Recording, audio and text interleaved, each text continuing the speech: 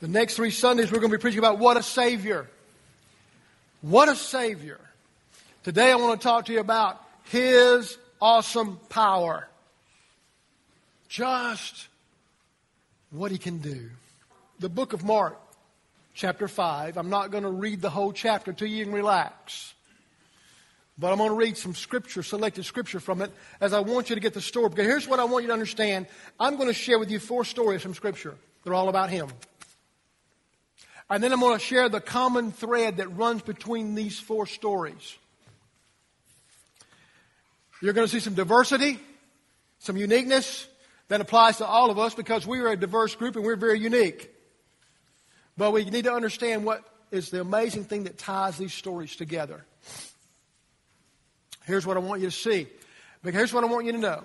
There has never been anyone on earth like Jesus. And never will there be. You might want to write that down because that's what makes Him so awesome. There has never been anyone on earth who is like Jesus, and there never will be. His awesome power is unparalleled, is unrivaled. As you make your way to Mark 5, the first note I want you to get, there's just 2 notes, two things I want you to get. The first is this. The joy of experiencing the power of Christ. Because I'm going to talk about 4 experiences that you're going to see here in the Scripture. And it starts actually in chapter 4 because I want you to take the stories in context of how they unfolded and what happened. There had been a great time of teaching. Christ was moving the crowds with his authority and His power. They were just clinging to Him, crowding around Him, and finally said, guys, we need to get in the boat. We're going to go over to the other side. And you got to catch this. Here's what He says in verse 35 of chapter 4. And that day when evening came, He said to His disciples, let's go over to the other side. That's very important. He's just made a declaration. I finished my business here, and now I'm going to the other side and start something new. I'm going to continue my ministry on the other side, meaning not done yet. All right? Leaving the crowd behind, they took Him along just as He was in the boat. All right? Now, here's what happened. And the fishermen said, hey, we're cool with this. We do this all the time. Let's get in the boat. We'll take care of you. We'll get you there because we're fishermen. This is what we do. We know how to do the rigging. We know how to do everything we're supposed to do. Just, hey, we'll take care of you. We got this. And they're in the boat. Problem is they get out in the middle of the lake and a squall comes up, a storm that has both huge wind and high waves. And they're scared. Now, let me tell you, when you get a fisherman scared of what's happening on the water, something bad's happening on the water. Because they don't get scared very easy. They've seen a lot. But they have met the perfect storm. All of a sudden, the waves are high, the tide is rolling, and the winds are just blowing them, just devastating them. And what has happened is Jesus has gone down to the stern of the boat, He's gone to sleep. Isn't it amazing? What rocks our world was rocking Him to sleep. He wasn't worried about a thing. He was sleeping. And the guys got kind of bent out of shape. They were like panicking. They got afraid. And they said, so they said, okay, here's what they did. Go to verse 38. Jesus was in the stern sleeping on the cushion, and the disciples woke Him and said to Him, Teacher, don't you care if we drown? I mean, they said, we're going to go down. We can't do anything. We've tried all we know what to do. We've exhausted our resources and our ability, and we're going to go down. Look what happens. Jesus got up, rebuked the wind, and said to the waves, Quiet and be still. Then the wind died down, and it was completely calm, which was miraculous because normally in a storm, you have a gearing down effect. There was no gearing down effect. He simply said, Wind, I want you to stop. Waves, I want you to stop. Be calm. And they did. That's pretty awesome power. As a matter of fact, these fishermen were impressed. They said, we've never seen anything like this. Whoa. Hey, look what it says. Why were you so afraid? Do you still have no faith? I've showed you a lot. I told you we were going to the other side, but you just thought we was going to drown. Now, guys, the truth is, in our life, we face a lot of storms, and we forget what God has told us before the storm. He's told us what we need to know. And yet we get caught in the storm and we get overwhelmed and we panic and we begin to forget what He said. First of all, about who he is. He's the master of storms. They were terrified and asked each other, who is this? Even the wind and the waves obey him. My goodness, there's been nobody like him. And they're saying, man, what a Savior. He saved us from drowning. What a Savior. Never seen one like him. And then they get to the other side, which the purpose was to meet this guy over there. Jesus knew where he was going, and he knew what he wanted them to experience in the process, just like he does for you and for me. He knows where we're supposed to be going, and he knows what we're supposed to experience in the journey. All of it's a part of making us more to be conformed to his image and to live out and let his life live out through us. So in doing that, they get to the other side, and sure enough, as just right on time, when he steps on the shore, he meets a guy who is demonically possessed. The term there is used legion, which is a military term for a large amount of soldiers. And I'm not going to fight over whether it's exact or not. I just know there was an army inside this guy that was destroying him. And so you go, what does that mean? Well, this guy was tormented day and night. As a matter of fact, it said nobody could control him. If you look at this, they met. This man lived in the tombs, and no one could bind him anymore, not even with a chain, for he had often been chained by hand and foot and tore the chains apart and broke the irons on his feet. No one was strong enough to subdue him. Night and day among the tombs and in the hills he would cry out and cut himself with stones. He was literally being destroyed from the inside out. He couldn't go home to his family. He couldn't walk down Main Street of his village. He was isolated, alienated, left to his misery and self-destruction. And Jesus shows up and delivers him from demonic possession. Now the demons, they know who he is, incidentally. He's not a stranger. They go, oh no. He's look, don't torment us. Don't do anything to us. Look, don't send us away into the pit, man. Let us. And he delivered this man. The demons went into 2,000 pigs. They ran off the cliff and drowned in the ocean. And everybody watching was like, what has just happened? Now, the guy who's been delivered is excited. He's singing that song, take these chains off my feet so I can dance. Because I just want to praise him. Man, it's been good. I haven't felt like this in a long time. He was in his right mind. And so, but the other people are going, let me tell you what happened. All the pigs ran in the ocean, they're dead. And the people said, we're afraid of you.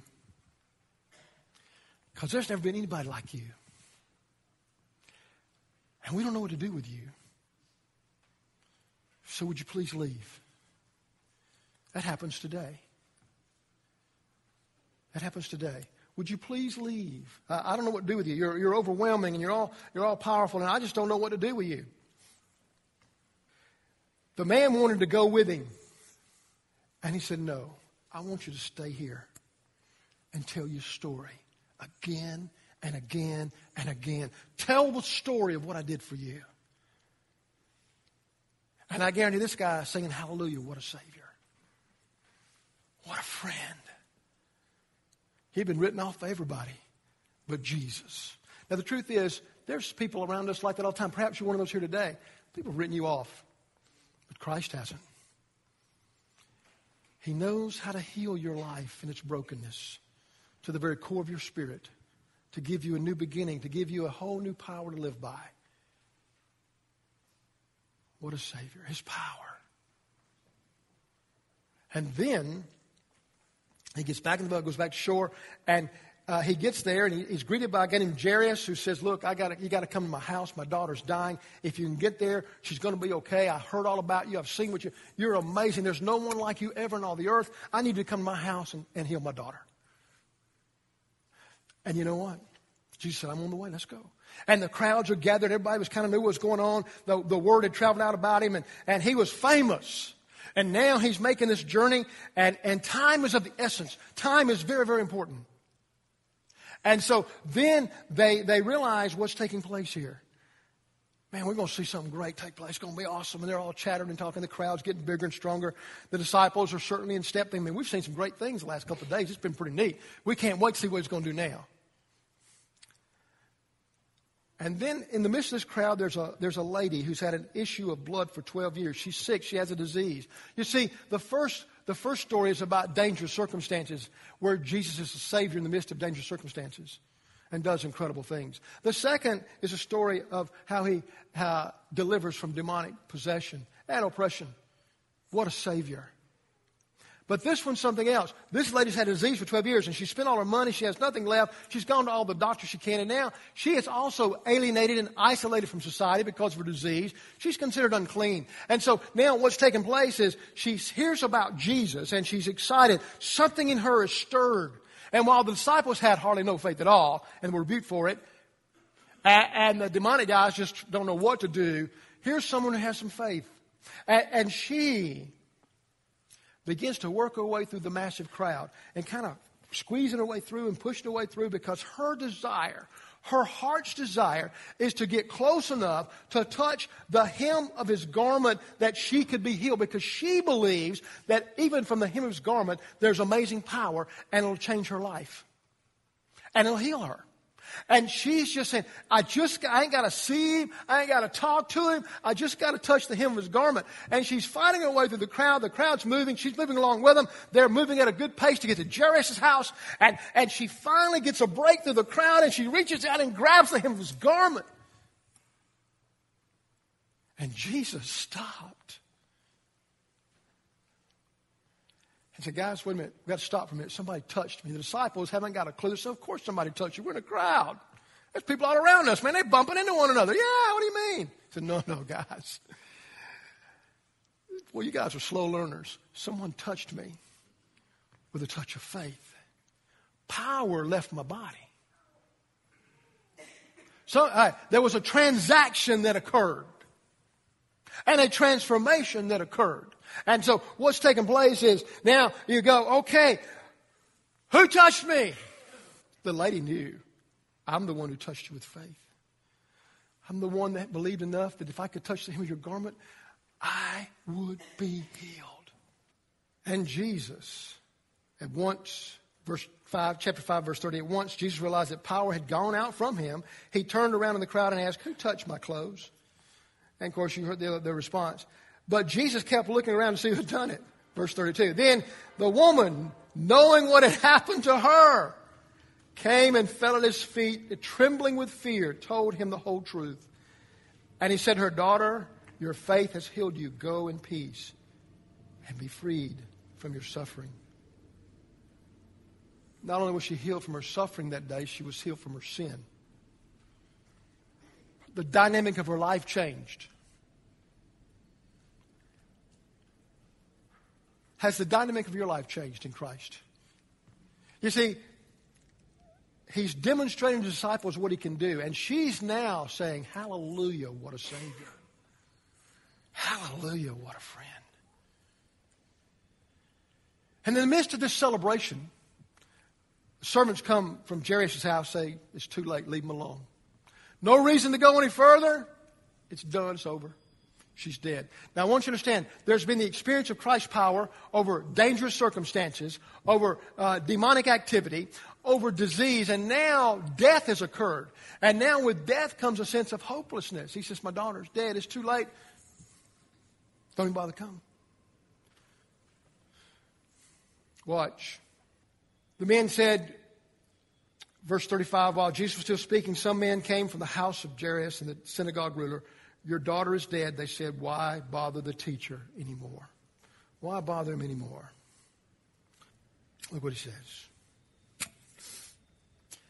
Ignoring what they said. Wow. Ignoring what they said, Jesus said to the synagogue ruler, don't be afraid, just believe. And he made a journey to the house. You know, I am so glad Jesus ignores most of what we say, because he just gets the way he wants to do. They're saying it don't matter, it's too late. No, he ignored them. He never gave them time of day. There's times in our lives as we follow Christ and follow His direction from His Word based on the Word of God, I'm convinced that the church listens far too much to what the world's saying. And we're letting them influence us. And rob us of a power we can have in Christ because we have watered ourselves down so much and diluted ourselves. Now, I'm all for hey, let's find a different method, but the message stays the same. I'm all for pioneering new things. I'm all for that because I believe there's such a thing as new wine and new wineskins. I just believe that because the Bible says so. Matter of fact, Jesus said so. So, if that's the case,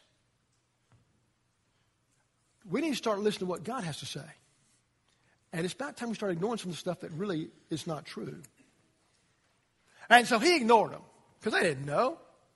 She's dead. What's going to happen now? Well, they come in. And so going down in verse 39, he went in and said to them, why is all this commotion and wailing? They were mourning and crying. The child is not dead but asleep. But they laughed at him. After he put them all out, he took the child's father and mother and the disciples who were with him. He only carried just a select group with him. And when they went in there where the child was, he took her by the hand and said to her, Talitha koum, which means, little girl, I say to you, get up. Immediately the girl stood up and walked around. She was 12 years old. At this, they were completely astonished. In experiencing the power of Christ, there's been astonishment, there's been fear, there's been astonishment, awesomeness. You see, there's never been anyone like him in all the earth. No other religious leader has ever done what he's done. Can't come close.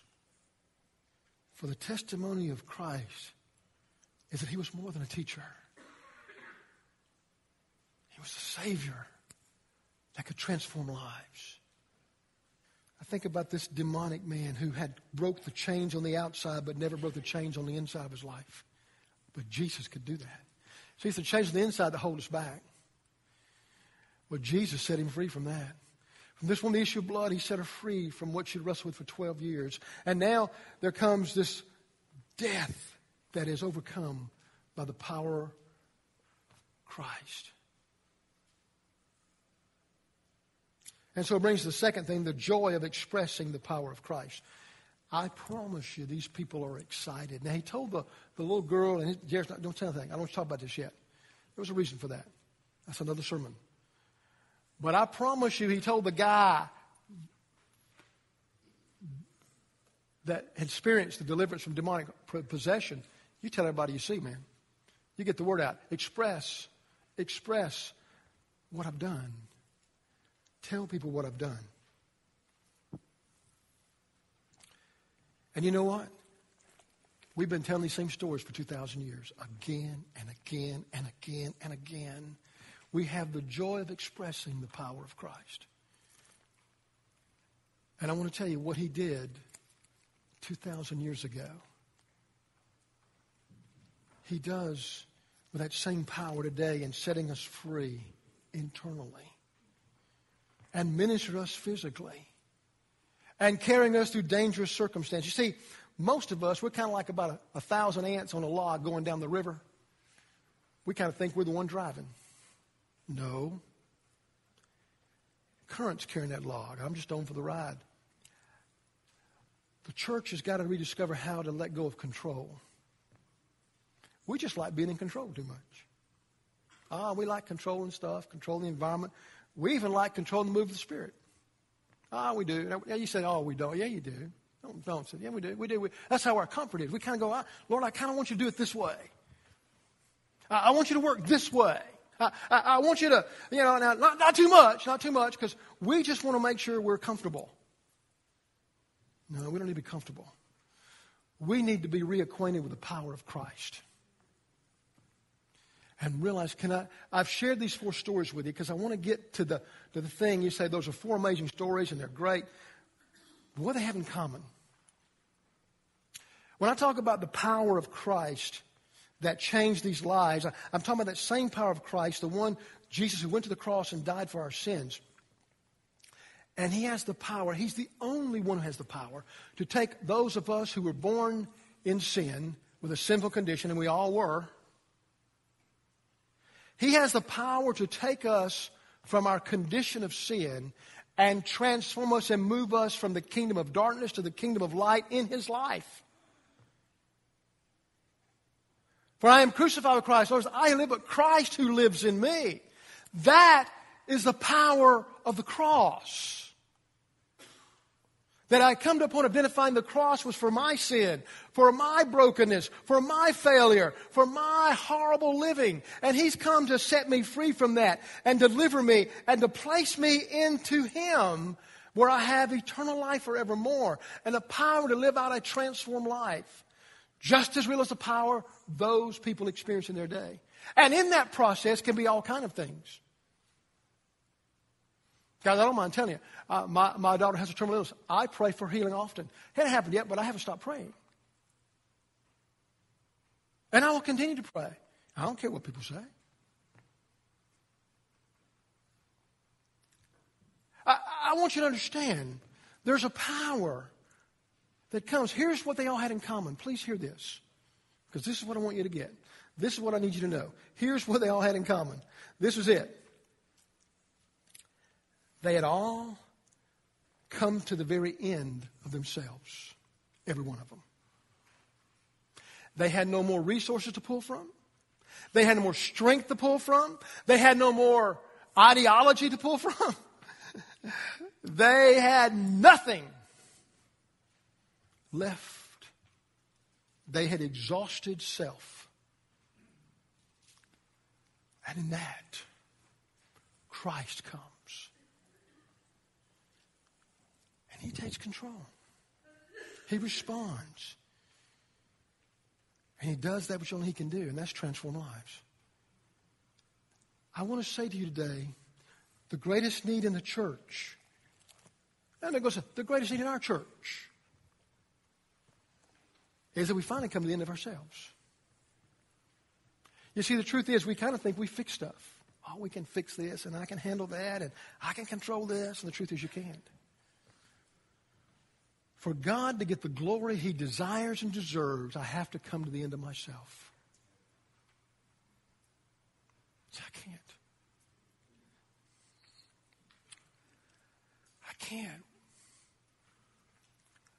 I can't save myself. I can't change my life.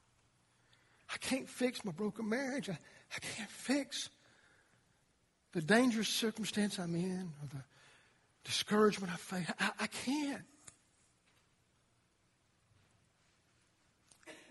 And we find ourselves at the cross once more saying, you died for me. And you've asked me to identify with your cross that you could live in me and through me and for me, that I may honor and glorify you. It is time we come to the end of ourselves. We've hung on a lot of stuff thinking that's our hope and that's our help. No, it's time you come to the end of yourself. You finally realize you can't save yourself, can't change yourself. And it's time you have a moment of surrender. Confessing, letting self finally give up. Say, God, here I am, just as I am. I come broken, I come mended. I come in need of all that you can do for me. I'm in need of your touch today. Have you come to that point in your life? I believe some of you have. Just haven't recognized it. But it's time today to do something about it. Maybe today's the day that you'll finally realize He died on the cross to save me from my sin. And I can't live any longer without Him. Wow. It's time. Why not now? Right now. At the invitation, come on down, take my hand. Let's settle the issue of your salvation. Man, let's get where Christ can do a work in your life. And then you'll be leaving saying, hallelujah, what a Savior.